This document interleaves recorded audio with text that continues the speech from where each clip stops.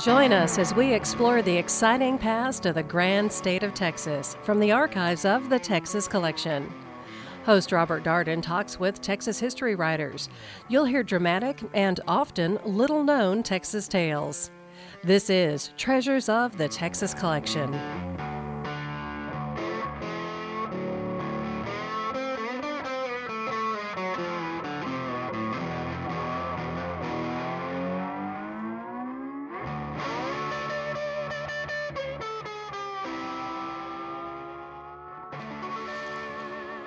Hi, I'm Robert Darden, your host for Treasures of the Texas Collection. The star in Baylor's architectural crown, and perhaps one of the most remarkable buildings in the entire state of Texas, is the Armstrong Browning Library.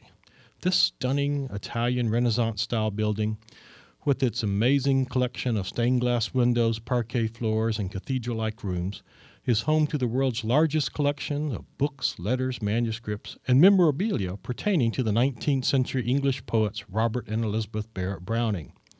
The stunning building and the collections housed within, of course, represent the life work of Baylor professor Andrew Joseph Armstrong, who lived from 1873 until 1954.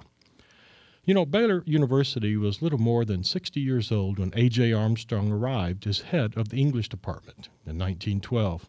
He had taught at Baylor 4 years earlier as an interim professor for 1 year, but his arrival in 1912 marked the beginning of one of the greatest era in the university's history. Armstrong was a native Kentuckian, but he was no stranger to Texas, as he had also previously taught at East Texas Baptist Institute in Rusk, Texas. It was there that he first met Baylor President Samuel Palmer Brooks, and the rest, as they say, is history. So with us today to share some highlights from the remarkable life of Dr. A, as he was affectionately known, is Dr. Scott Lewis. Dr. Lewis, who is editor of the Browning's Correspondence and currently serves as president of the London Browning Society, is a 1983 graduate of Baylor. And he worked at the Armstrong Browning Library all 4 years he was at Baylor, so I figure he knows this place pretty well by now. He is currently preparing a biography of Armstrong to commemorate the centenary of Armstrong's arrival at Baylor in 1912. Scott, welcome. Thanks, Bob. It's a pleasure to be here. So, to begin, perhaps you can tell us how Dr. Armstrong actually came to Baylor, of all places. Well, as you mentioned, Bob, Dr. Armstrong first came to Baylor in 1908 as an interim professor. He had just received his Ph.D. from the University of Pennsylvania, where his dissertation was The Opera in England Before Handel. Next to literature, music and drama were his favorite subjects, but the focus of his professional career was always the poet Robert Browning. And in that first year here at Baylor, he taught a Browning course. The class numbered 115 students, wow, the largest Browning class ever taught by Armstrong. However, later that summer, he accepted the post as head of the English department at Georgetown College in Georgetown, Kentucky, where he remained until he returned to Baylor in 1912 as head of the English department. Looking back, do we know what his introduction to Browning was? Well, yes. When Dr. Armstrong was teaching at Illinois Wesleyan University in Bloomington, Indiana, his landlady, Mrs. Grace Austin, clearly saw his potential for a Browning interest. After a friendly conversation over dinner discussing the relative merits of Walter Savage Landor and Robert Browning, she left a copy of Browning's Prospice open on his desk, and from there he never looked back. Great story. So, what was it that attracted Armstrong to Browning's poetry? Well, probably many things, but most of all, Armstrong found in Robert Browning's poetry a philosophy of Christian optimism that became his most effective teaching tool.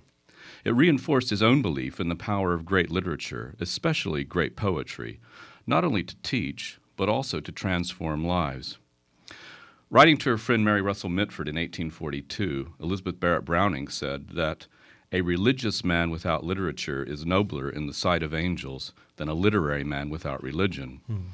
Armstrong was both a religious man and a literary man. For him, literature represented spirituality at its finest, in its purest form.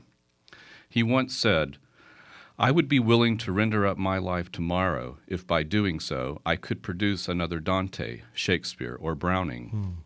These left behind them visions of spirituality that have been tremendous.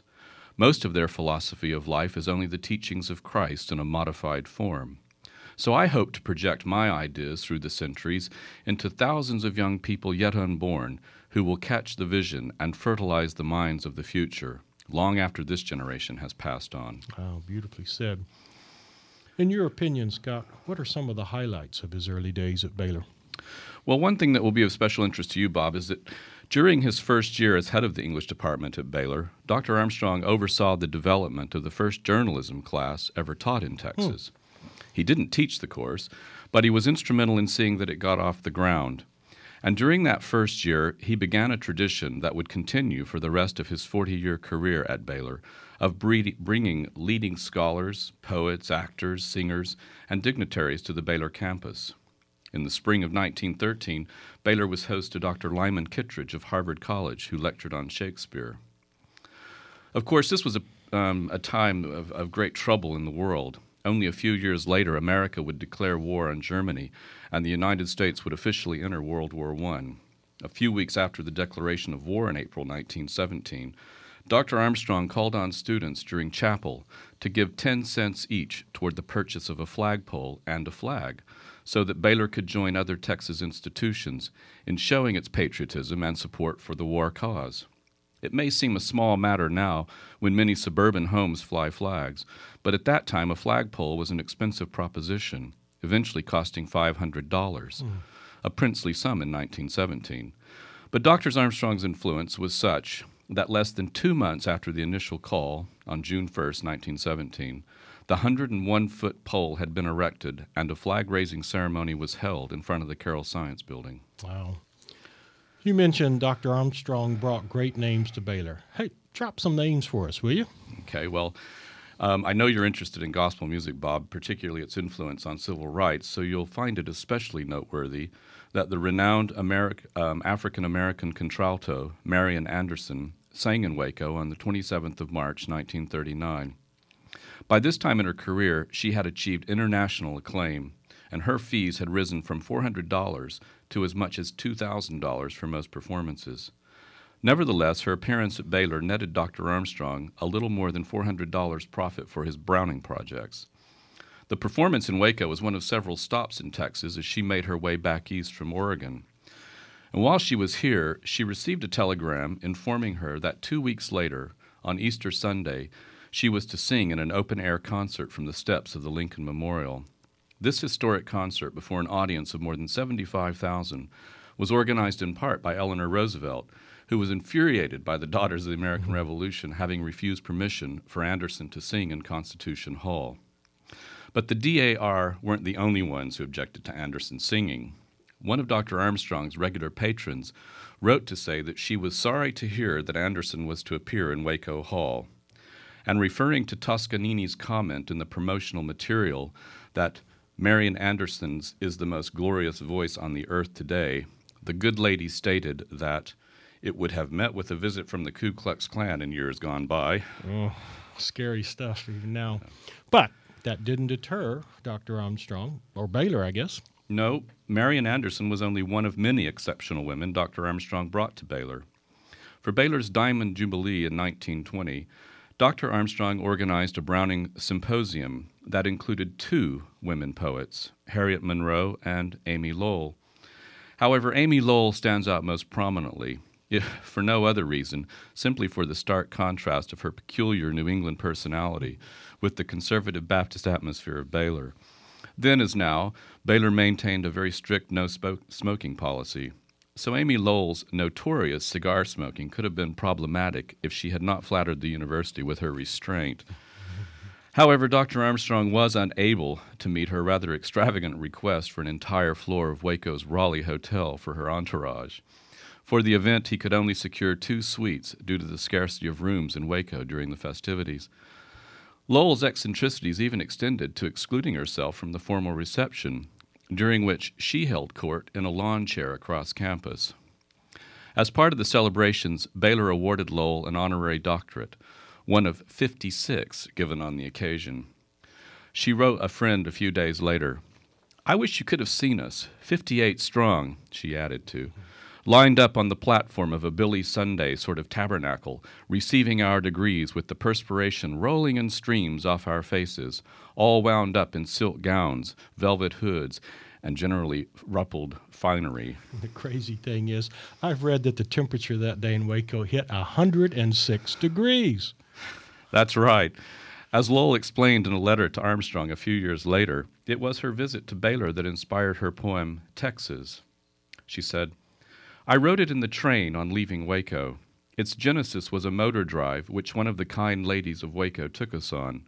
When we got far out on the prairie, in the direction of what I believe is your country club, I looked back. Waco had disappeared from view, and its one skyscraper was hull down on the horizon, with all its windows gleaming and twinkling in the sunset light. It was a day or so after Mr. Lomax had been reading us his cowboy songs, and you will recognize the cowboy refrain. Robert Frost once told Dr. Armstrong, 'You are indeed the friend of wandering poets.'" Indeed. Dr. Armstrong seems to have been ahead of his time in recognizing great talent and knowledge regardless of gender, race, or creed. Yes, it's interesting to note that he was asked to represent the white community of Waco at the funeral of Jules Bledsoe, the great African-American baritone of Old Man River fame. Good stuff. I know that Dr. Armstrong was able to raise funds by charging for cultural events, and that he used the profits for his Browning cause. But from what I understand, he had lots and lots of other ways of making money as well. Can you tell us about some of these?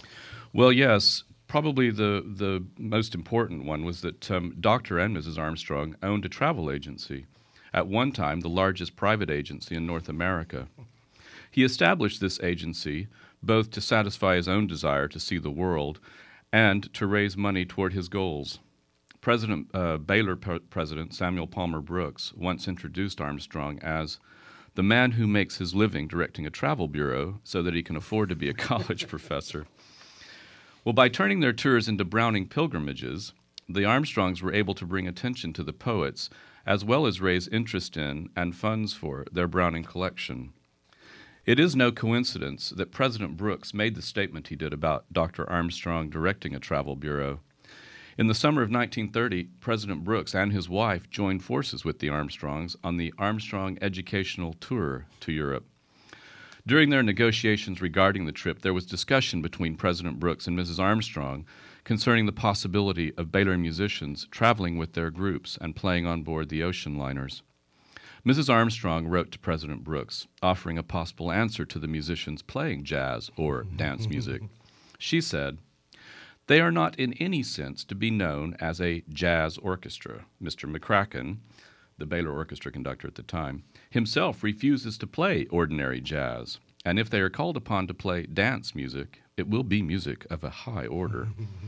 It would be foolish to pretend that they would not be called upon to play dance music, but if they do not go as an official Baylor University orchestra, but simply as a group of Baylor folks earning their way across the ocean, I am wondering if there would be any question whatever in anybody's mind. If you prefer it, we shall keep it an entirely private matter and not label it the Baylor Orchestra." President Brooks replied, "I believe you have hit upon a proper plan. It will be a group of boys going on their own hook for the summer, and Baylor will, of course, waive all responsibility therefor. And I think you are wise in allowing them to go without carrying the official name of Baylor." Nevertheless, President Brooks and Mrs. Armstrong were aware of the advertising potential for Baylor, as Brooks went on to explain. "It is plain, however, that the publicity given to the announcement will spread widely in the papers over the state, and Baylor's name will be inseparably connected with their going. The university will get all the gain that might come therefrom, and at the same time waive any personal responsibility for the care and conduct of the boys. Mr. McCracken himself would go as an individual, exactly as Dr. Armstrong goes, free to do what he pleases, as any gentleman might on a journey of that kind." Mrs. Armstrong herself, she was quite involved in all of his activities, right? Well, she was. They were very much a team, Bob.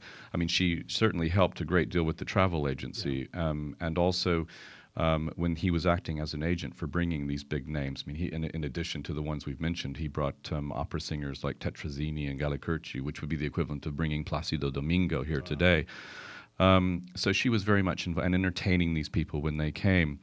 There's a wonderful story about how she had the guest room redecorated for one of the guests, and when they arrived, she was reading a biography about this person after they had arrived and found out that the color yellow was her least favorite color, so she had to go up the next morning and completely change the guest room because she had done it all in yellow. But she was also very influential in, I think, acting as something of a buffer between Dr. Armstrong and both fellow faculty members and that sort of thing, and students. He could be a very gruff, difficult man, and I think she was the soft side. Although there's some stories about her being pretty firm herself. She certainly had a great hand in many of the details of the Armstrong Browning Library building. Dr. Armstrong was not well toward the end of his life when the building was being built, and she had to sort of take over to an extent. And she wrote, I've read letters that she's written to the architect talking about having sleepless nights, trying to work out the panels for the bronze entrance doors.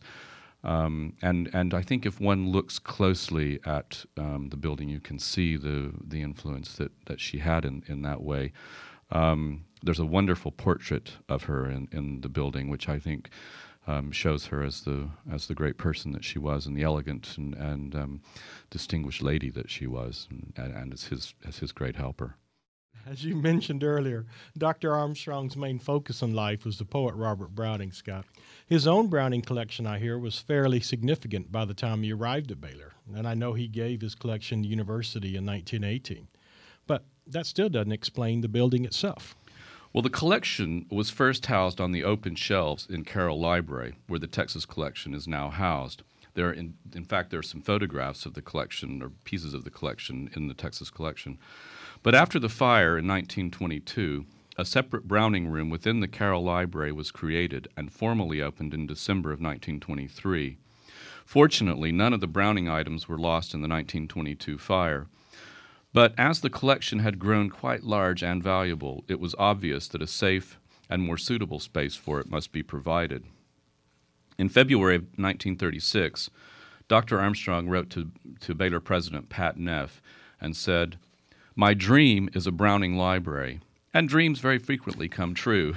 Certainly his did. "My dream is to have something as rich in its architecture, beauty, and delicacy as the famous Taj Mahal in India, which is said to be the most beautiful building in the world." He went on to describe elements he envisioned and added that he hoped to get $100,000 to $150,000 for a Memorial Browning Library, which will be probably the most exquisite building in Texas.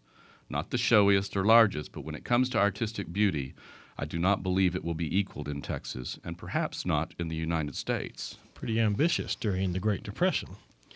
You can tell so, I guess. He was a firm believer in Browning's philosophy that a, quote, man's reach should exceed his grasp, or what heaven's for.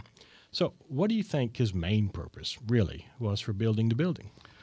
Well, at the laying of the cornerstone, he himself said, "The thing I leave with you is that in this building, from this building, I wish to radiate a spirituality that shall reach the ends of the world." This was especially true of the foyer of meditation.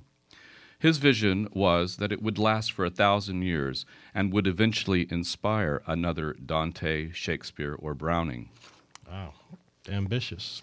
Growing up at Baylor, I've always heard that the Armstrong Browning Library is kind of a greatest hits of world architecture. Do you know some of the inspirations for the different parts of the building? Well, first of all, the entrance doors, a good place to start, are fashioned after the famous bronze entrance doors to the baptistry of the cathedral in Florence in Italy.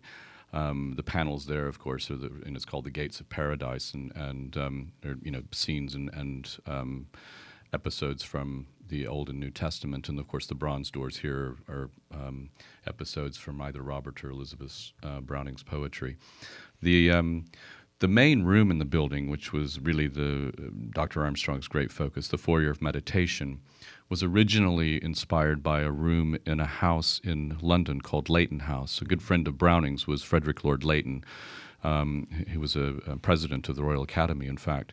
And there's a room in his house that it's much smaller than the foyer of meditation has ended up being, but it was the inspiration for that room. The one in Leighton House is very Middle Eastern, very Oriental, with tiles, and there's a fountain in the floor, and it's quite intimate. What Dr. Armstrong ended up with the foyer of meditation is much more cathedral-like. And there are many other examples, but those are a couple of the inspirations. Now, when I was pledging at Baylor, I was given the assignment to count all of the pomegranates in the place, and there must be thousands of the little goobers. What's that all about? Well, of course, the pomegranates come from the title Bells and Pomegranates, which was the title of one of Browning's early collections of poetry. And for Browning, it symbolized sound and music with words in poetry, and for Dr. Armstrong, he sort of extended that symbolism using those images throughout the building, and of course, bells and pomegranates are easy to look at, I suppose.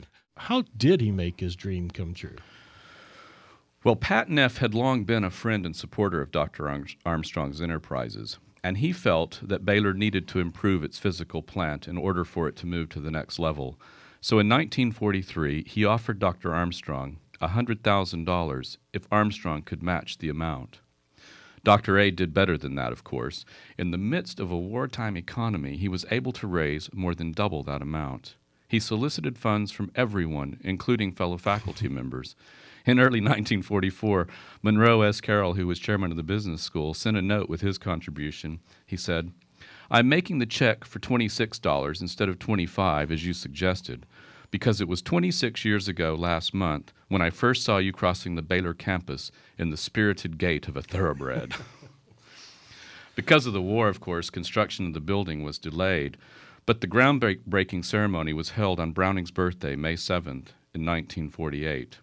The cornerstone was laid on February 25th, 1950, and elaborate dedication ceremonies were held December 1st through the 3rd of 1951. At the time, total cost of the building was estimated at nearly $2 million. As construction of the building neared completion, he wrote to a major contributor, "I do hope they will put on my $50 tombstone, 'He being dead yet speaketh.'" I found this same quotation, Bob, written out in his own hand in the way he had of scribbling notes to himself on the backs of old ticket stubs, which he would pin to his tie or his coat. In fact, the pinholes are still there. Is it true that he was shameless, and I mean shameless, in his fundraising efforts? Well, absolutely. He would write people and tell them that he knew that they had already given however much, but perhaps they could give another $10 or whatever amount. Maybe, he would say, it could come out of their ties. I imagine what their preachers must have thought. He once asked Pat Neff to return a book he had given him so he could sell it and get $10 for the Browning building. Here's a guy that's probably not above shaking down elementary kids. Absolutely not. With all that in mind, how did Dr. Armstrong relate to his fellow faculty members? Well, I'm sure there were good and bad. One story comes to mind, has to do with Guy B. Harrison, who was the director of the Texas Collection, since we're talking about the Texas Collection. He was also a history professor here at Baylor. But at that time, the Texas Collection and the Browning Collection were side by side in the Carroll Library, and so they sort of competed for space and resources. And in Guy B. Harrison's oral history memoir, there's a wonderful passage where he talks about how Dr. Armstrong was so outrageous because he would send his students over to take chairs away from people in the Texas Collection and take the chairs back to the Browning Collection. And in fact, Guy B. Harrison went to Pat Neff and said, you've got to do something about this. And he said, anyway, that Pat Neff used harsh language to bring Dr. Armstrong into line. So I think there was, I think Dr. Armstrong sort of was being the very independent and fiery character that he was. He probably stood out a bit amongst his fellow faculty members. But I think the comment about Professor Carroll sending the money, I think, says that there were some good relationships as well. Do you think that the people at the time had a sense that he was a larger-than-life figure even then? Oh, absolutely. No, there's no question about it, and that comes through from memoirs that I've seen as well as people I've talked to. No, he and it wasn't just at Baylor. I mean, he had an influence beyond Baylor. He was well known internationally as a Browning person. Certainly, people in England, they'd heard of Baylor because of Armstrong and his Browning endeavors. I was doing some research some years ago at Rutgers University in New Jersey for the Browning's Correspondence Project, and I turned a page, and there were several letters from Dr. Armstrong to the then librarian of Rutgers asking about Browning things there. So his influence extended far beyond here. But ultimately, I guess, it's as a teacher, and particularly a Browning, that he is still remembered. Do you think that's his greatest legacy? Well, I think he would certainly want it to be. From the time he was a boy, he wanted to be a teacher. His mother once found written on a blackboard she'd given him when he was 7, Joe Armstrong, professor of Latin and Greek. And years later, he jokingly recalled, I don't think I even knew what a professor was, and I certainly didn't know what Greek was. All that said, and all of his many former students who give tribute to him to now, aren't there just as many stories about how difficult he was as a teacher? Oh, absolutely. Too many to count, and they're usually the first ones that are told. He once wrote a friend, I am so frank, and it is so often misunderstood. That's an understatement, I think. But he was known to give very frequently to give negative grades. And there's little doubt that he favored certain students over others to the point of hurting feelings at times. I recently met a 94-year-old lady who was a student of his in the 1930s. She said she once received a grade of minus 25. That wasn't the worst of it. Across the top of the paper, he had written, not worthy. And she had worked very hard on that paper. But she said, if you didn't get a negative grade, you knew he didn't think much of your potential. And I think this aspect of his personality is summed up perfectly by the late Anne Miller in some lines from her poem on his portrait. The face we see there has the same gruff, craggy grace that bruised and beguiled us all at once. The eyes that shot commands, or even scorn at times, come back to tenderness, the lips to laughter breaking out. So take a minute and think about this. What do you think he would want the final word about himself to be? Well, I think the Browning quotation he chose to place above the entrance to the Armstrong Browning Library says it best for me. Would you have your songs endure, build on the human heart? But of course, he would probably prefer the epitaph he wanted for his $50 tombstone. He being dead, yet speaketh. Scott, thank you. You're very welcome, Bob. It's been a great pleasure to be here and talk about Dr. Armstrong. These have been some great stories about a remarkable man. The Texas Collection at Baylor University has one of the largest collections of Texana in the whole world. Rare books, diaries, newspapers, photographs, maps, and of course, lots of information on Dr. A.J. Armstrong, his own self. For more information, go to baylor.edu/lib/Texas. And I'm Robert Darden, Associate Professor of Journalism, PR, and New Media at Baylor University, and I hope you'll join us again next time on Treasures of the Texas Collection.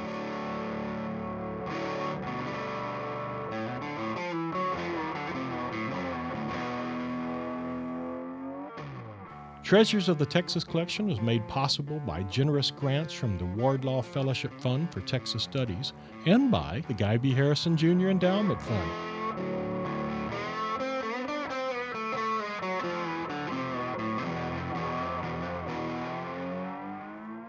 This has been a production of KWBU-FM 103.3, Public Radio for Central Texas.